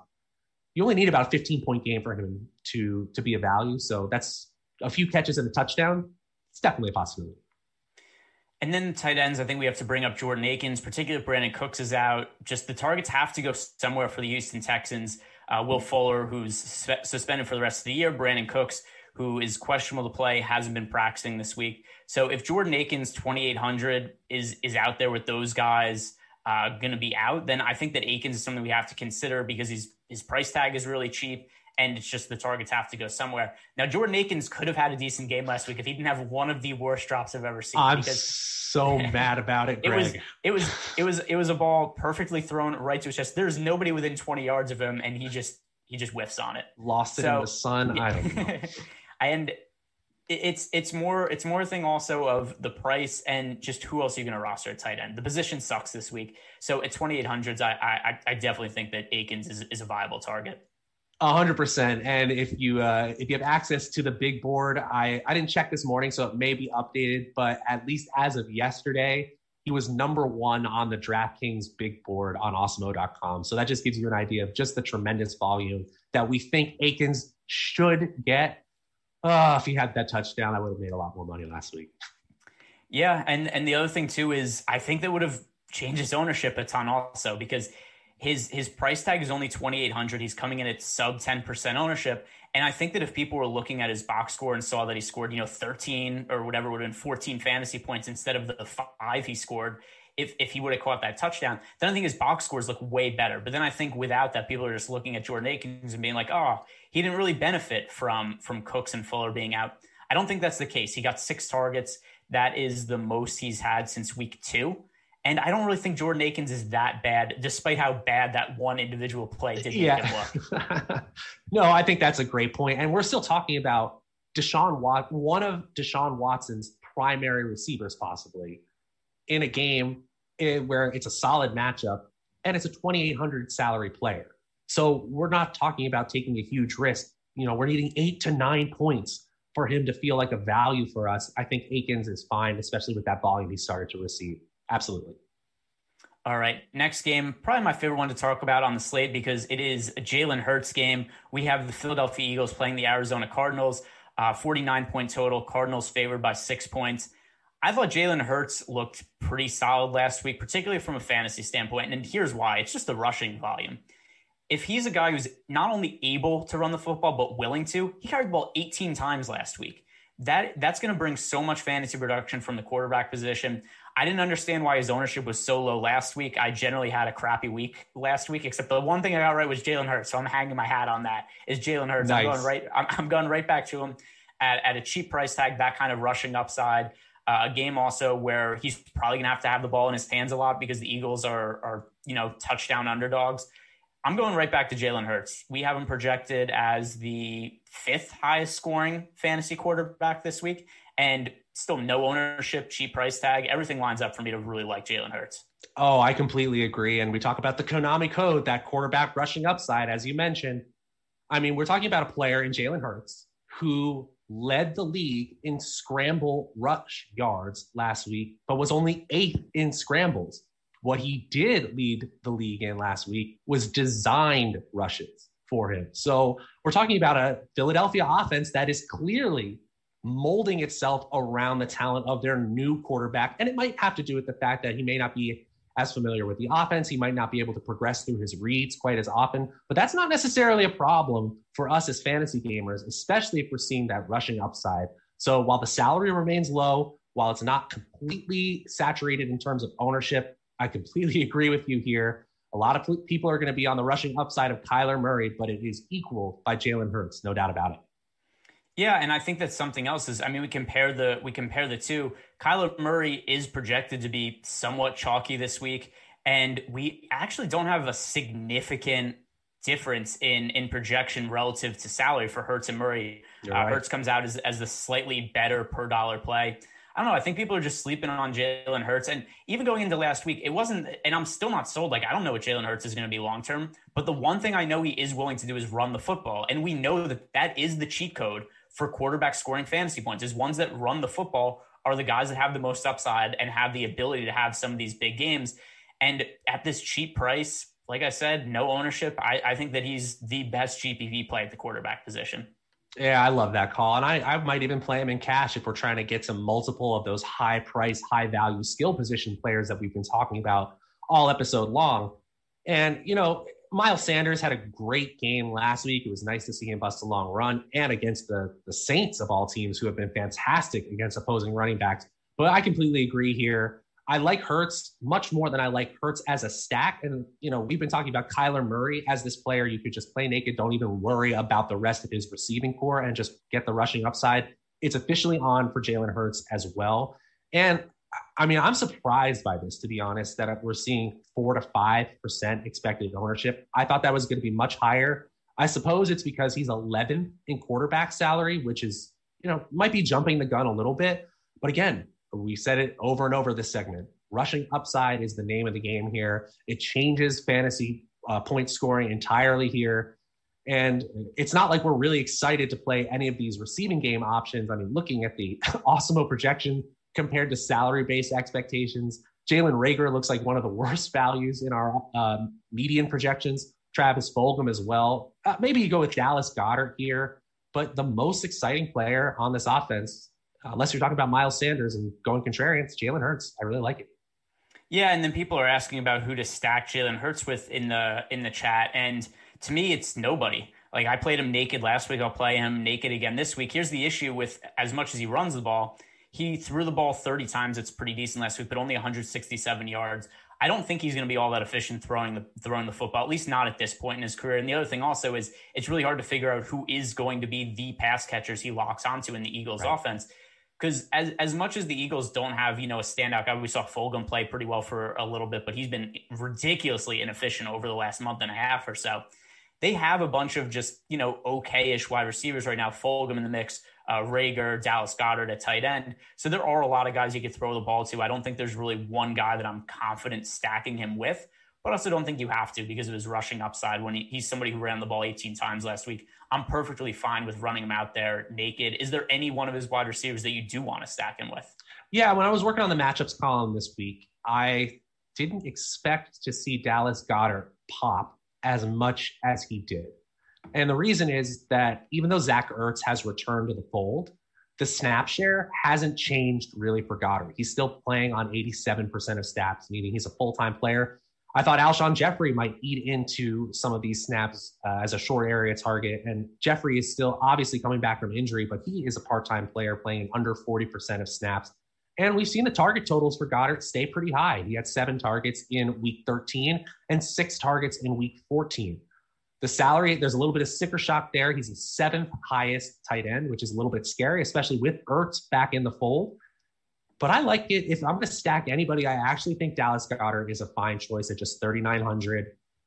He's 6th in expected fantasy points and 5th in points per game and 7th in salary. So just from that very basic analysis, he is a slight value, although that does include weeks without Ertz in that.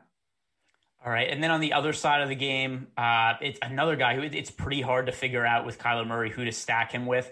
I do think if you're going to pick one guy, it's going to be DeAndre Hopkins. We do have him projected as the second highest scoring wide receiver this week behind Calvin Ridley at the moment. Hopkins, I think that he's somebody who is a viable target on the opposite side of game stacks with Jalen Hurts. But with that said, I do prefer Calvin Ridley, as I mentioned earlier. So DeAndre Hopkins, not a player that I'm going to be rostering as one-offs, only a game stack play for me. How do you feel about Hopkins? And are there any of these other Cardinals wideouts that you really like?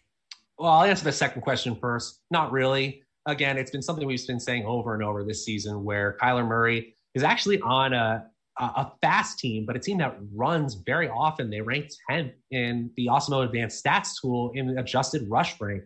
So even though they're known for this air raid mesh offense with Cliff Kingsbury, this progressive offense, the passing game doesn't have a ton of volume. And so the only one you're really interested in is a superstar player like DeAndre Hopkins. And I'm going to repeat myself from a previous show. DeAndre Hopkins isn't being utilized in the Cardinals offense in the way that I would have hoped he had been. Yes, we saw some games earlier in the season where he had a huge target totals, but 8th in expected fantasy points per game. That's, again, we're using that as a proxy for volume all year. That's not good enough for a player who's arguably, when healthy, a top 2 wide receiver in the entire league. Yes, he's still 8th in fantasy points per game, but you have to pay up for him. He's 4th in salary on the main slate, and he looks like the highest owned wide receiver on the slate. I don't see as much certainty as the rest of the field does, apparently, because the matchup against primary receivers for the Eagles has not been one that they've particularly struggled with. They're 8th in the league in fantasy points allowed under expectation to primary wideouts. So I don't see a ton here about Hopkins that makes him this can't miss play at a high price. The one player I will mention on the Cardinals that should get some love, especially because Chase Edmonds is banged up. Let's look at Kenyon Drake, still in the top 15 in expected fantasy points, outside the top 15 in salary. I know you're not going to stack Murray and Drake because you're just kind of getting, you're lowering your ceiling that way. But I think it's a fine play. And maybe even a run back in a certain situations. Yeah, I mean, I don't know if you saw this morning. Kenyon Drake, who's befuddled by fantasy football on Twitter. He's like, "What?" He's like, "People are doing this to make money." He's like, "How does anybody predict this?"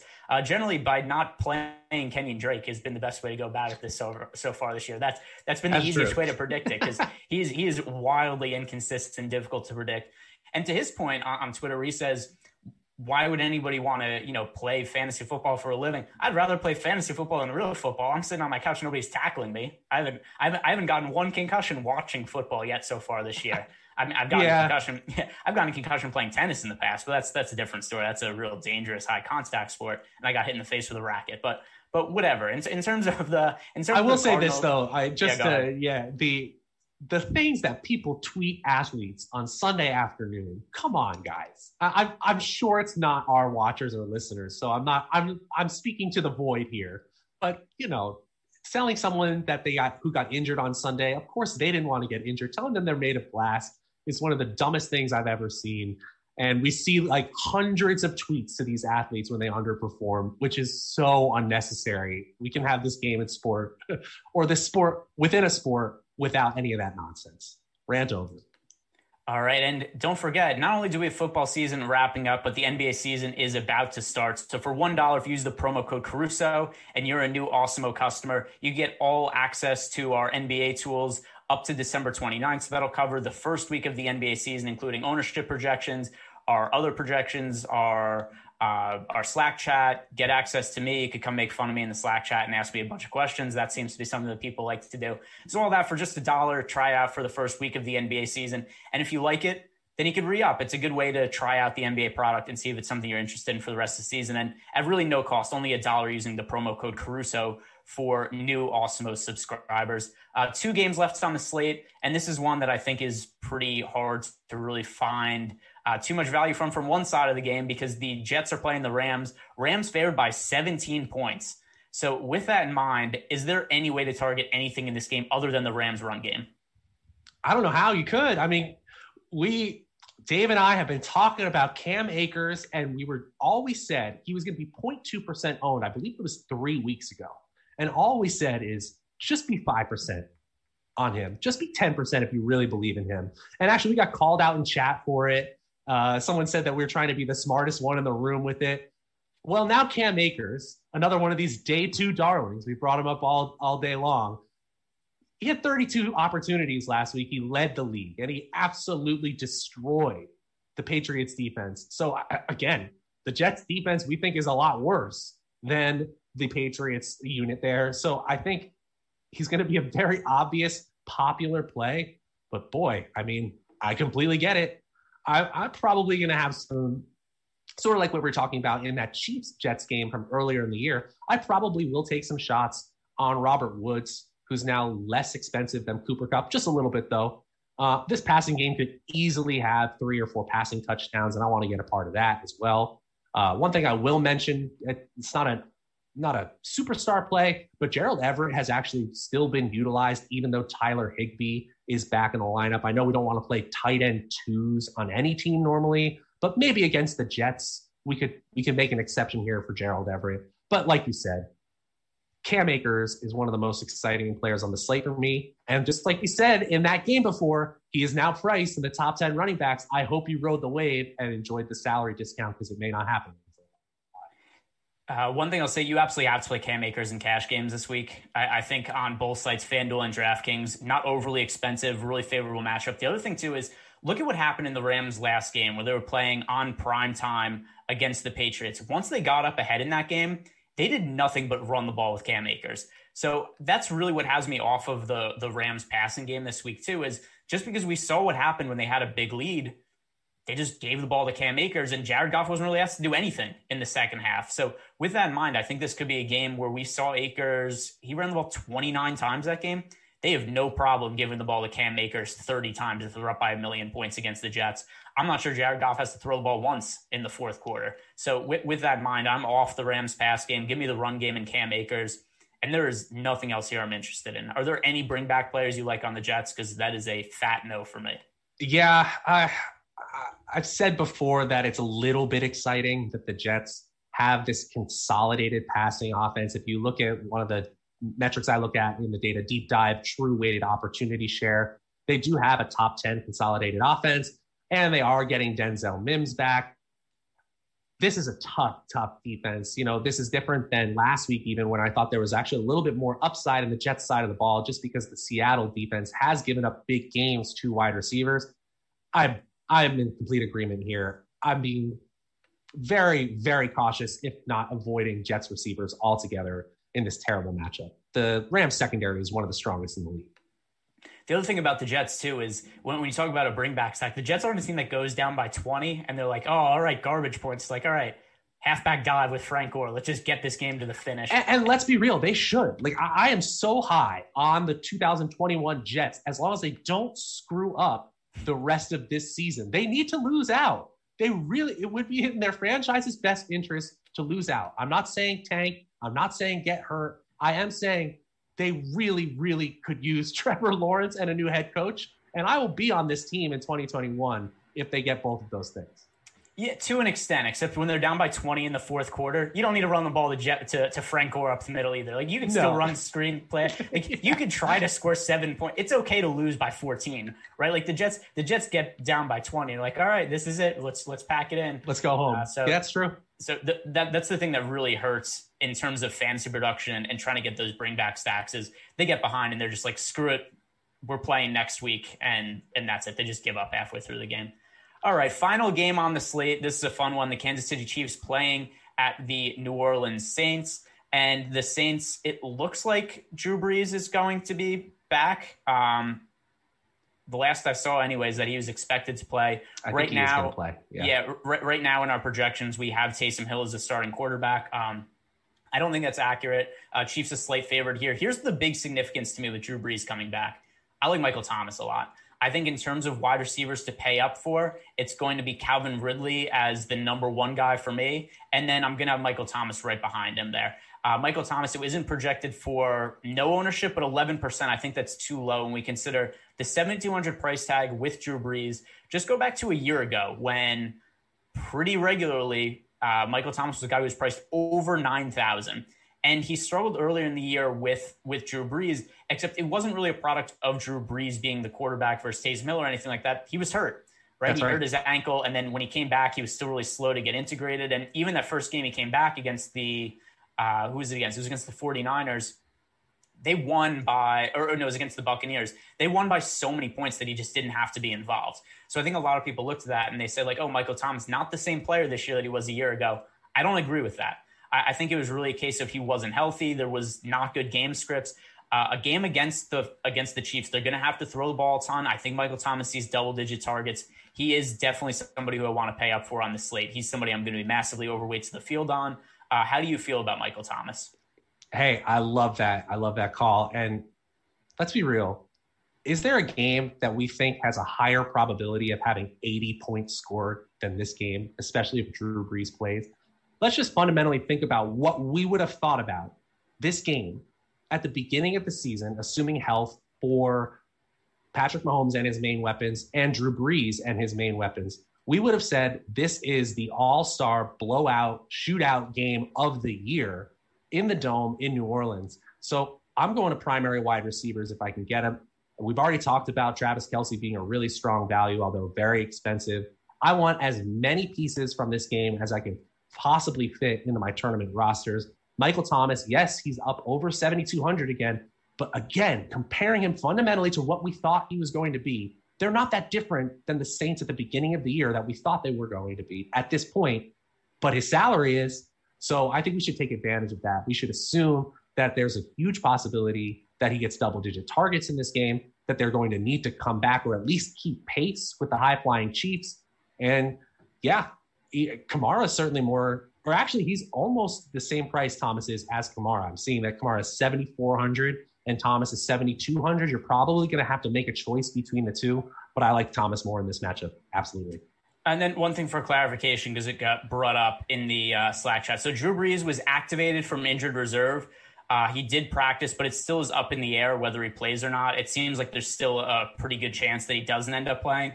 I just saw that he was activated and was assuming that he maybe had a little bit better of a chance, but it's still up in the air whether he ends up playing or not. And I'm saying that if he's in, then I would like Michael Thomas more. And then there would be a little more interest in Alvin Kamara too, because he's basically been a zero in the passing game with Taysom Hill at quarterback, and we would expect him to regain his normal passing role should Drew Brees be there. So that's just something to keep an eye on, whether Drew Brees ends up playing or not. I still think it's a little bit up in the air, but Sean Payton's comments weren't necessarily encouraging. From the Chiefs side of the game, what do you see here? Because I think that, Tyreek Hill, 8,800, to me, that's a very steep price to pay for him at wide receiver. Then tight end Travis Kelce, 8,000. We touched on him a little bit. I think the issue I just have with Kelce is the opportunity cost, like I said earlier. So in cash games, if you have the space to get up for Travis Kelce, certainly by all means roster him. I don't think you have to play him this week at his price tag, though. Yeah, I think that's fair. And the Saints are a strong defense, despite giving up a huge. They lost to the Jalen Hurts-led Eagles, and they gave up a huge game to Miles Sanders, who was the primary weapon in that game for the Eagles by far. They're still sixth in the league in fantasy points allowed under expectations to tight ends. And if you look at wide receivers, they're second in the league in fantasy points allowed under expectations to primary wide receivers. Now, we saw a terrible game by Patrick Mahomes standards last week, and he still threw for almost 50 yards more than any quarterback on the slate. And if you're using an optimizer like Fantasy Cruncher, I take time out of every part of my week when I'm building lineups is I just lock in Mahomes, Kelce, and Hill and just let the optimizer explore, because it's worth it to see what you can do, what values you can get, because the upside is tremendous. I've already said this on this week's show, but if you look at our top stacks tool, the probability of Mahomes stacks being the highest total in fantasy production on a week is almost double every other team.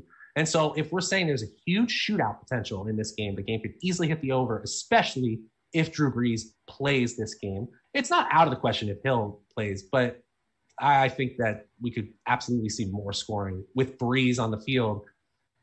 That means the Chiefs need to keep on scoring, and we kind of know where that's coming from. Yes, you could get cute and say Sammy Watkins, but he's still not a full-time player. I'm really looking to fit Travis Kelce and Tyreek Hill onto tournament lineups just because the upside is unparalleled. Yeah, we've got people in the chat asking, what about Sammy Watkins? What about McCole Hardman? You could certainly make the case for upside for them, but I also have to say I don't think I'm going to get exposure to either of them this week, which makes it hard for me to recommend them as plays, because if I'm going to build my lineups and I come out with these guys at 0% or 1% of exposure to them in my lineups, I can't go out and say that they're great plays because I'm not playing them. So I think that's where I'm going to be at this week is there's other cheap guys that I'm going to want exposure to. And the other thing too on Sammy Watkins, he's 4,600. So it's not like he's a guy in the 3K price range or anything like that. And then also you look at his targets and his overall production in the last few weeks. I mean, he's scored under 10 fantasy points in each of the last 3 weeks. The game before that, he had scored exactly 10 and then 7 the game before. It's not like he's been a good fantasy player. So I'm fine with not rostering him. The production hasn't been there for him. Yeah, and I was looking at some of the stats from last week too, where it looks like Sammy Watkins and Demarcus Robinson, there's one or the other on the field right now. Looking at PFF's shadow coverage matrix, Byron Jones from the Miami Dolphins last week actually ranked out as shadowing both Watkins and Robinson for a majority of the game. And that means that only one of them was on the field, so that Jones basically had that third wide receiver duties. So I guess if we're deciding between the three of those players, those auxiliary weapons for the Chiefs, my favorite would be Hardman, but he needed special teams play to have a huge week.